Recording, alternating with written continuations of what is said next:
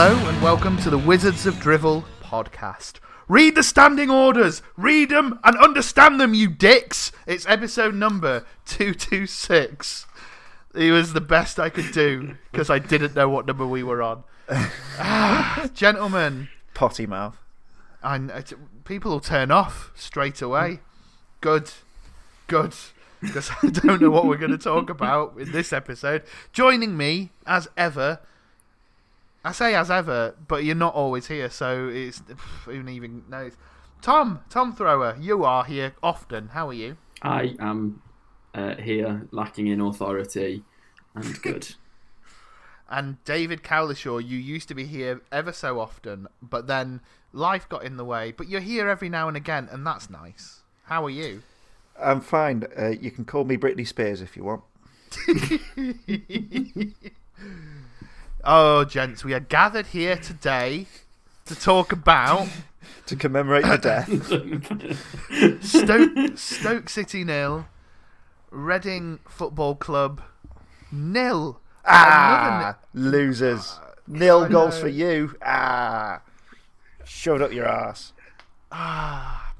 Before we go any further, let me provide you, gentlemen, with some 3-word reviews from yesterday's game. We didn't lose. Really bloody frustrating. Yay! Another draw. Masked singer on? Question mark. Performance, no threat. Macca must score.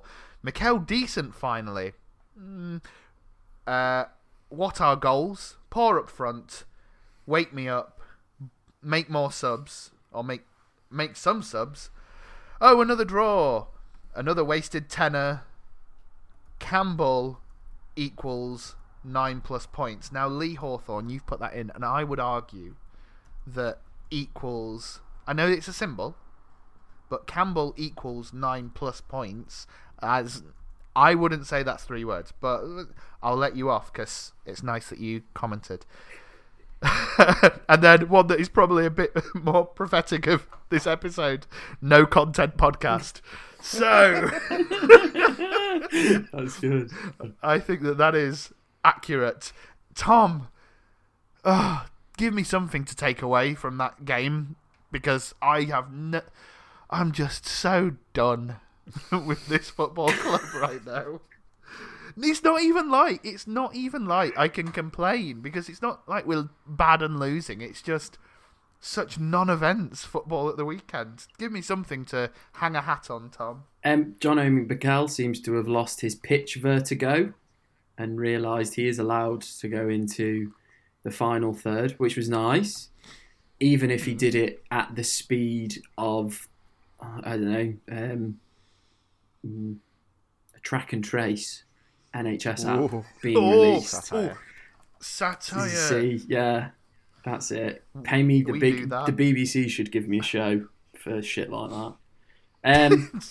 I don't know. It was okay, I guess. That was it. That's the thing. We're not even bad enough to get angry at anymore.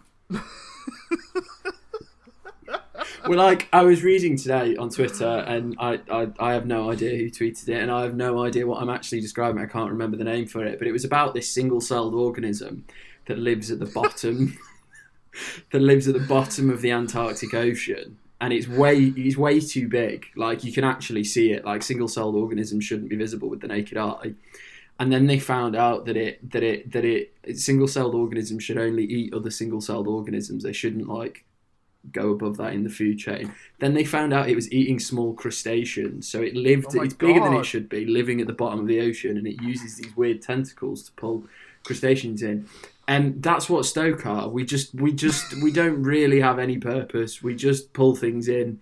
They come here, they die, we drop their husked remains to the floor. And that's where it ends. There's nothing else. There's no punchline. What a powerful analogy for a football club we all love. A single-celled organism that just sucks up the remains of other things and kills everything. Jesus, Tom. Powerful. I'll find what it was called. It's powerful. On the Quest highlights, Colin Murray and friends mentioned that Oh, Stoke, we have a lot of experience, but we seem to be missing pace. And pace is a word we've used quite often on this podcast. Dave, how do you make this team fast?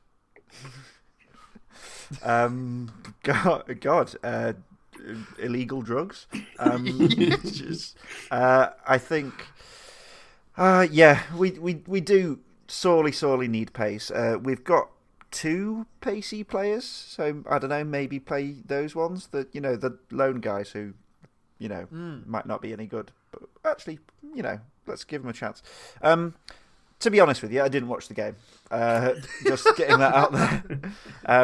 But I did return from a walk for the last 45 minutes of Soccer Saturday, which I feel like is the same. And I notice they didn't come to Ian Dowie, who was at our game, until the 95th minute, and which kind of gives an indication of how exciting it was. So for my kind of summary of the last 2 to 3 months of Stoke, I'm just going to quote from an artist who's inspired me a lot. It's Evanescence.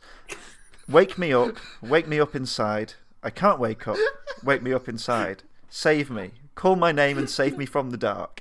Wake me up, bid my blood to run. I can't wake up, before I come undone. Save me from the nothing I've become. Oh man, I've just been given flash. I'll be honest, Dave. You've just induced some kind of like scary fear of vertigo there, like standing on the ledge of an apartment building in a sleepy haze. Oh man, you're bringing back memories there. I don't know. I mean, I know I'm a little bit older than both of you, not by much, but that song I definitely remember being when I was at secondary school, and the guy I was around the kids who were like just the what did we get called? Oh, you sweaty mosher. But you sweaty mosher. Yeah, I like there was definitely a collection of like girls who always wanted to be Amy from Evanescence. You've just brought back some weird memories there, Dave. That's odd. And equally better than talking about this game, talking about the career of Evanescence. I think. Well done. I thought that would appeal to you, Chris. Sorry. Thank you. No, it did. It did. I really appreciate it. Tom, a lot of comments going towards O'Neill's lack of proper substitutions, the fear of subs, as Tom on Twitter has put it. Not you, Tom, a different Tom. Is that something we can criticise O'Neill for? It certainly seems to be a recurring thing where people are shouting out for some sub and they're coming a little bit later, or he seems to make an odd choice every now and again. What do you feel about his substitutions? I think they're shit. I think they're really shit, and it's getting quite annoying. Now, there's 2 solutions to this. Michael O'Neill can look back on the Rotherham game and realise that, subs can change matches, and I think he's probably fully aware of that. And I think this leads into the second thing that could happen. The problem is we're too close to the playoffs, right? It's like there's a carrot dangling in front of us of, oh, you know what? Maybe we could get in the playoffs this season. That would be nice, wouldn't it? And I think O'Neill still thinks we could get into the playoffs. So he's quite scared of us losing. Now, I'm not reliant on Stoke City winning football matches. So the real solution to the subs problem, because my argument is that O'Neill's too scared to lose a match, so is really hesitant to make a sub which risks losing the match in an effort to win. So this is a heartened plea to the likes of Bournemouth, Middlesbrough, Blackburn, Bristol City and Preston. Please start winning some football matches so we get much further away from the top 6 and start playing football. Because that's the only solution. I think that's the only thing we can do is rely on everyone else to get themselves into gear, which they won't do because it's Championship and everyone's shit, which is what makes it fun, apparently. So yeah, we're never going to make a sub. We can literally change half of our outfield players, and I can't remember the last time we made a sub before the 65th minute. Yeah. Just yeah. Matt Deg02 on Twitter says, well, this was his 3-word review. People overreacting again. Now, I've not, to be fair, I've not seen anyone like absolutely going mad and thinking that this is the end of days, but I can understand people being a bit, just like I am. I'm very, very bored of watching us play. I think I commented on Twitter that I don't think I need to watch the games anymore, but I could still give an accurate review of what happens because it's the same every week. Have any of you seen people going mad? I mean, I think the problem with social media is because, well, particularly with Twitter, is very much because your timeline is honed to you and you follow the people you follow. It's very hard to gauge a sort of overall impression of what fans are saying. And because even if you do follow every single Stoke fan on Twitter, you're still following those ones on Twitter, and you're not, and you're discounting the ones who aren't on Twitter. And so when people make general sweeping statements that kind of add a sort of level of narrative to this is the opinion of the Stoke fans, it's very, very dangerous because, yes, it might be true that some people are overreacting, but I think the majority of tweets I've seen, and again, these are the tweets that I'm seeing, is people just reacting rather than overreacting or even underreacting. So I think most people are like us in that they are bored by recent games because nothing's happened, and that does not equate to thinking sack O'Neill, it's shit. I think most people do recognise that this is a sort of transition kind of season, and I think a lot of people are maybe just not that enthused because it's not a proper football season where they go to the games and have that whole experience as well. So it's a combination of factors as to why people are a bit down in the dumps. But I don't think it's unfair criticism that O'Neill's been getting, nor do I think that there is this narrative of people overreacting going on. It might be true for certain people that person happened to be following, but it's like tweets. You get tweets saying, "Oh, the people overreacting, they're the younger fans who have been spoiled by the Premier League," and you're like, "Well, that's not true. I follow plenty of." Sorry, that sounds weird. I follow plenty of people under the age of 30 who I consider quite sensible and quite sane and aren't overreacting. So it's broad sweeping statements that just grind at me a bit. I tell you what, and this isn't aimed at anyone in particular who's like mentioned, people, you know how you do, like, picking up on that, the young people have been spoiled. It's that same thing of, you don't know how lucky you are. We had it bad back in our day when we went in the 80s and we were really shit and blah blah blah. And like I completely understand. The people who went in the 70s were spoiled, weren't they? We actually won a bloody trophy. This is the thing. It's like I get where you're coming from. Where it's like you guys, you don't know how lucky you are. You haven't seen it as bad as we have. But equally, like, firstly, it's not the Four Yorkshiremen sketch. It isn't a case of like, in my day our team was so shit they were non-league. It isn't a sketch. And also, like, do you know what? Some of our younger fans have only experienced a decade of Premier League, and so it's going to irk them somewhat more when after seeing such good football that they're now having to see this. I completely understand, and that's not our fans being ungrateful. That's our fans wanting better for the team. I don't see that as a massive issue. No, good on them. It's the same argument as people saying, when we got rid of Pulis, you should be careful what you wish for. No, you should be wanting your team to improve. If you do not want your team to be playing better than it is, then why are you watching football? If the dream is not for your team to be the best team in the country, even if it's a long shot, what is your dream for football? Because if your dream is, I'm so looking forward to my team just finishing mid-table forever and ever, like, that is no dream at all, surely. I think aspiring to be just a little bit better than the absolute worst you've seen them is no way to follow sport.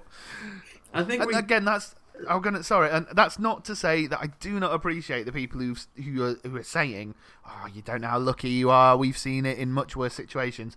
Of course, but it's not the young people's fault that they weren't born during a period where that was the case. To be fair, we have seen it worse since the inception of this podcast. It's all well and good saying, you're moaning because you're spoiled and stuff. Well, this is better than the last 3 or 4 years have been, generally. So, if we only have to look to recent history to find something this is slightly better than. Yeah. Tom, I think you're probably the youngest person here. Why are you so selfish? I think on the whole point about the getting worried about seeing criticism and overreaction, I think we might lack the vocabulary or the understanding to sort of, as a fan base as a whole, because of the specific context that we've been in and potentially the entire context of modern football, to hold the idea that you can criticise a manager without wanting to get rid of them. So you have Tony Pulis, who at the end of the day was never going to change the way we played football. I mean, the entirety of the squad could lose their legs in a freak accident and the Brazil national team could volunteer to step up and cover us till the end of the season, and we will still have played exactly the same style of football.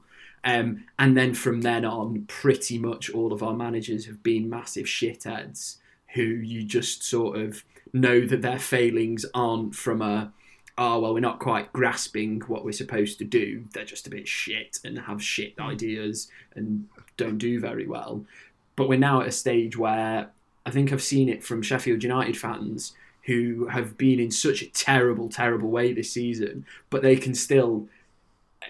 Obviously, there's some in the fan base who are like, we've got to get rid of the manager because otherwise we're going to get knocked out of the Premier League and that's terrible.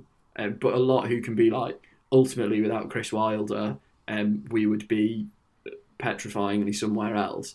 And he has shown throughout his period as a manager that he will adapt and get better and learn. But that doesn't mean you can't criticise him. You can't say, this is wrong with the team. This is where we're failing.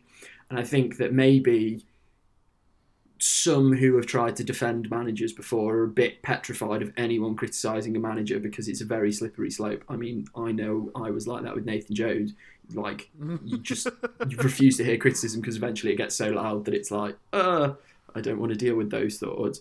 And equally, when we criticise, we're still doing it in that sort of voice of, this isn't good enough, it needs to change. And if it doesn't change, I'm going to get my pitchfork and my torch and be there as an angry mob. I suppose this is just... I suppose this is football in a social media age, but I imagine it was very similar pre-social media. It's just you maybe didn't hear the amplified voices. Well, I guess everyone's prone to reactionary.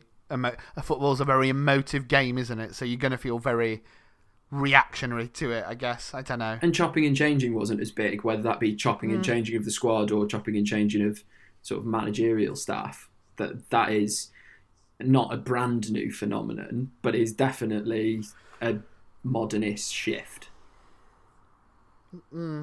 It's hard to comment on, isn't it? Because I suppose none of us really have been able to form much of an opinion pre this era. But were football fans more patient in the old days? Did they? I don't know. It was slower, wasn't it? News was slower. Everything was to get the information, though. It was like now. There was Thatcher. They were worried about Thatcher. There was. And the Jungle Canyon rope bridges. And, yeah.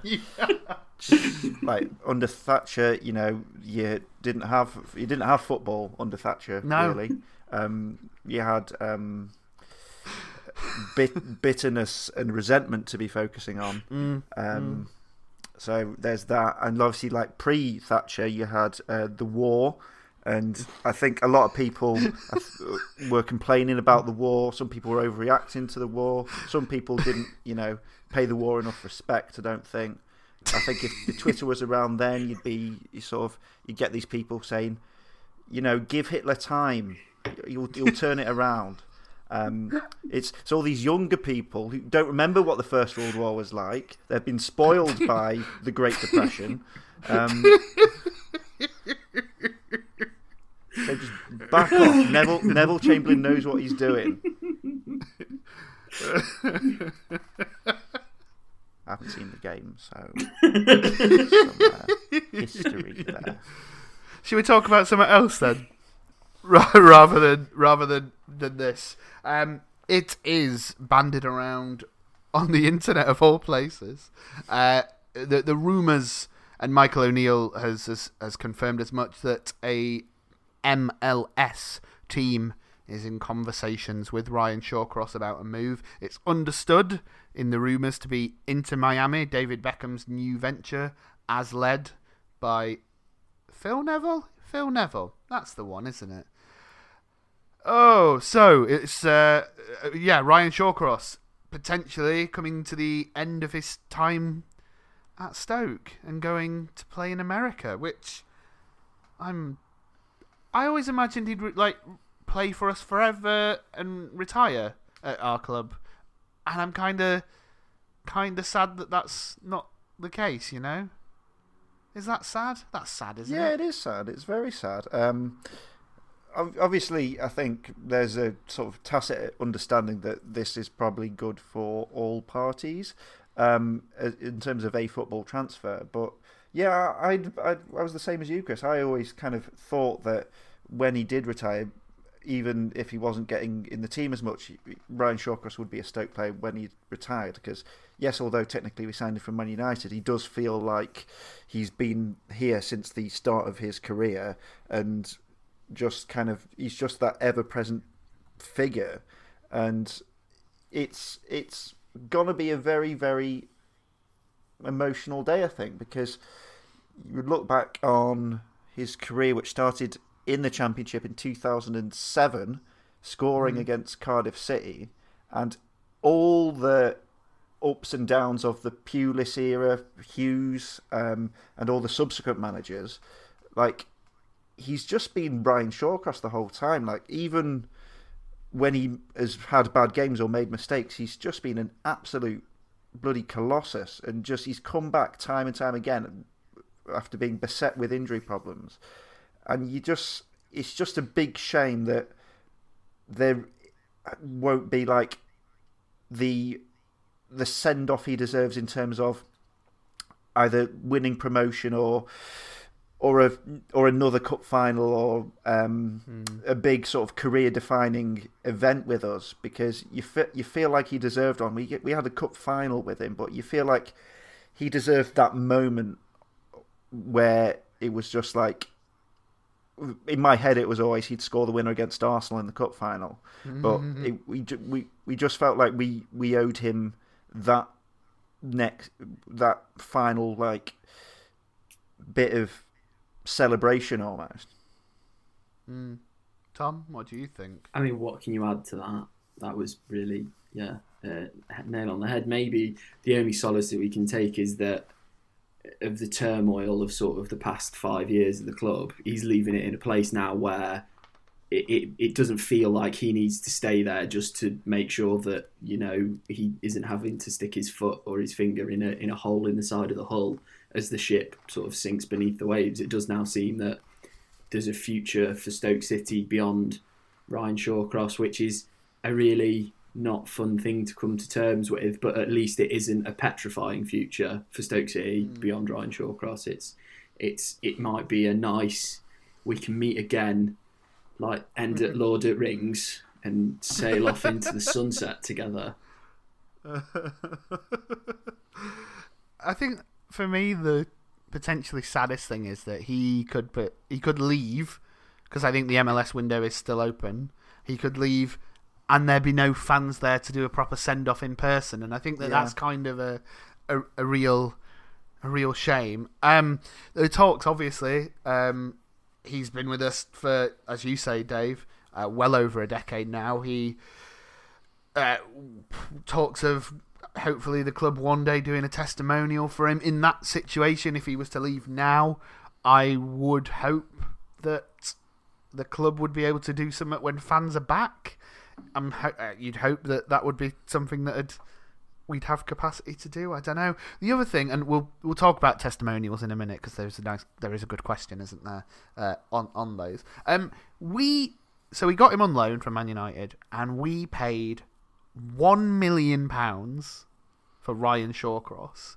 Now, I know a decade has passed and prices are different now, but how much do you think like a club like us would have to pay now for a similar player?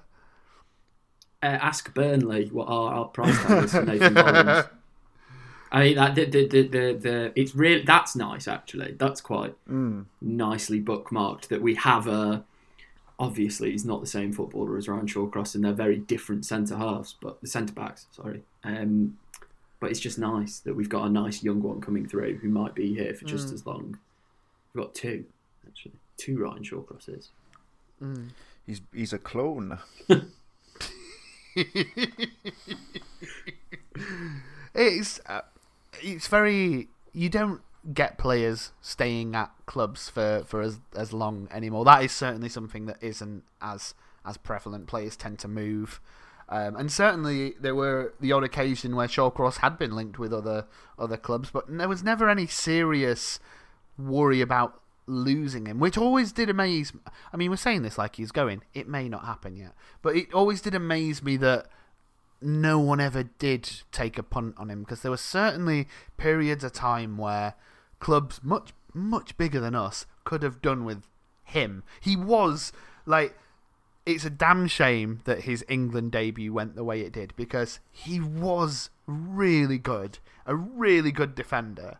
And I remember at a time, like, I think Everton were linked with him. I think we were very lucky to have him for as long as we did, because he was probably above our level at some point. I don't know if you agree. Yeah, I think what it kind of it played against his career, unfortunately, but played into our hands, was the media perception of him. With the way Pulis set up, and of course the Ramsey thing, and the sort of tussling at corners issue, which became a massive thing in sort of later Premier League seasons. That the narrative around Shawcross felt very much like, this is just a classic Tony Pulis hard man and nothing more. And yes, I don't think anyone would argue he's like a classy ball-playing centre-half in that respect. But his positional play was often brilliant. His heading of the ball was brilliant. He read the game very, very well. Partnership with Huth was fantastic. Started out as a threat in the other box as well, but that's slightly declined. And so, sometimes having said he's not that good with his feet, sometimes, in a team that played so many long balls, you need to make sure your long balls are accurate, and his definitely worked opposition centre halves around. So build that statue. He's just like you said, 13, 14 years at the club now, and wow, yeah, it's very hard for us to do him justice in this time, but God knows he'll be missed if and when he does go. Well, we only have, according to the countdown in this call, 8 minutes or so left. So Andy Robinson on Twitter says, will Shawcross get a testimonial? If so, what 11 would you like to see at the Bet365 to celebrate a legend? Now, I believe we've all done this in different ways. Dave, I believe you've gone for the opposition, is that correct? Yeah, so I pictured the opposition for this game as a beef 11. So Ryan Shawcross, for the final match in his career, in his testimonial, gets to settle scores with those who have wronged him in his career. And but now the first thing to notice is that we may need to do this as an away leg and play it at the Mestalla in Valencia, which of course Ryan didn't get a chance to go to because Pulis. So anyway, I didn't have a goalkeeper, so I've kind of you'll see. Which Arsenal keeper did he make cry? Who did he make cry? Surely that's the one. If you're Gomez lacking... cried, but was that Gomez, not a Delap throw that made it? Shawcross is involved in that. But I don't think that's a score to settle. I think he's very much just won that battle. Yeah. So anyway, in goal is David Cameron. Now, the reason for that is not Brexit or pig welfare issues. It's because David Cameron presented him with his runners-up medal in the cup final, and I think for that reason David Cameron will always give Ryan a tinge of sadness, as he does the whole nation. David Cameron in goal. In the back we've got Sol Campbell, hysterical twat. We've got Stephen Hunt of Wolves at left back because he sort of grabbed his throat once and it was funny. We've got, again, no positional sense in this team at all. We've got Danny Murphy, hysterical twat. Aaron Ramsey doesn't reply to texts. Ian Botham, because it's a beef 11 and he's beefy. We've got a spine. Just the idea of a spine, you'd want to just settle that. Zlatan Ibrahimovic, obvious reasons. Diego Costa, because of the whole smelly incident. Marouane Fellaini and Emmanuel Adebayor. So those are 11 people/concepts who have wronged Ryan Shawcross, and we'd play it at the Mestalla, and Ryan would kick all of them, especially Cameron. Tom, let's go with your suggested 11 to play alongside Ryan. I'm not even going to debase this conversation with my 11 because my 11 was entirely picked to wind everyone up. It was the 11 footballers I could think of who have played for Stoke and would upset the most people. So moving swiftly on. Well, then let's collectively agree. In goal, do we go Sorensen or Begovic? Sorensen. Okay, at right back. Bearing in mind, I don't think Andy Wilkinson can play in a testimonial. Do we bring? Is it our fantasy and we let him anyway? Or... I think he's allowed to play in a testimonial. He can play it. No, because he didn't. No, he didn't. That was the thing. He played for like 5 minutes and then had to come off and manage, didn't he? That's fine. Can do that okay, again. we'll let that. Fine. Shawcross at centre back. Who's his partner? I think we all know. Booth. At left back, we are going with. Money. Yeah. Oh, that would be nice. Got to sell the tickets, haven't we? Yeah. Okay. I know that how you'll feel, but universally agreed that Glenn Whelan's in midfield. Yeah. Next to him, we're going with Nzonzi, because you've got to pick the best players he's played with as well. Well, this is it. But Rory, though. But Rory. Coach. They did that big hug against Middlesbrough. Or we could stick Rory on the right wing and give it the Pulis throwback. Okay, yeah. So we'll go with that. Delap on the right, in right midfield. On left, I was stuck because I was like, ooh, Arnautovic, but then also Etherington. So I associate Ryan more with, even though he played for both teams, so it's slightly ridiculous. I associate Ryan more with the cup final lads than I do the the fun boys of Stoke Alona. We'll go with Etherington then. And then up front, we are... Rick's there, surely. Rick. I would assume. And then who's partnering Rick? Can we partner him with Bojan and a contract for Bojan too? Is that one? No? Rick, imagine Rick and Bojan playing together. Source front two. I think we're going to have to pair him with a hard worker. So I would personally put John Walters there. I like Big Mama, but yeah, Walters. True. Walters. It's difficult. So many to pick from. Because Ryan Shaw And manager played with everyone. Manager Nathan would have to be Jones. Pulis. Okay. Paul Lambert. Paul Lambert, yeah. Sir Okay, Alex cool. Ferguson. Can you imagine Sir Man Alex gave him having his to debut. manage a team with yeah, managing like Rory Delap? I'd love that. That'd be awesome. So it's quite sad, but also I do hope that if the worst happens and he does go, the club will no doubt pay some lovely tribute to him that will make us all tear up. Imagine I the mean, content. I was ready for Crouch to leave, and then when he left and they made a really emotional tribute video to him, I was like, oh, okay, well, goodbye, Crouch. I'm sorry. So God knows how I'll feel when it's a player who I don't actually want to leave. Bloody hell. Just sad. Will he go down the Crouch route and release a tedious podcast? I don't know what Ryan will do after he finishes playing, No idea. I don't know. Coaching, maybe? Because or maybe he'll just partner up with Crouchy for the Big Boys Him podcast. and Robert Huth are a Oh, buddy detective cop series. Oh, I know what's not happening again. after Mon Detective. God. Yep. Sequel time. It's like the second series of True Detective where it's just a completely different cast. That's how Stoke Detective's going to go. Oh, man. Is there anything Captain else? and the Kaiser coming soon. Is there anything else you What two want to talk Productions? about? Joe Root. Good. Speaking of beautiful, beautiful captains, Joe Root, very much the Ryan Shawcross of the England cricket team. That's nice. Other than that, nah. In which case, then, Dave, thank you very much for joining us today.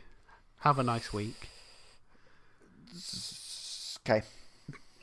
Tom, I hope you also have a very nice week. I am that meme of the man with the twig poking. Stoke City, do something. And I hope they do, but we'll find out next time, won't we? Have a nice week, everyone. Stay... Oh, bloody hell, Dave. Highbrow. Hi fucking podcast here. Go on, Stoke. And here's me slagging off Crouch's podcast.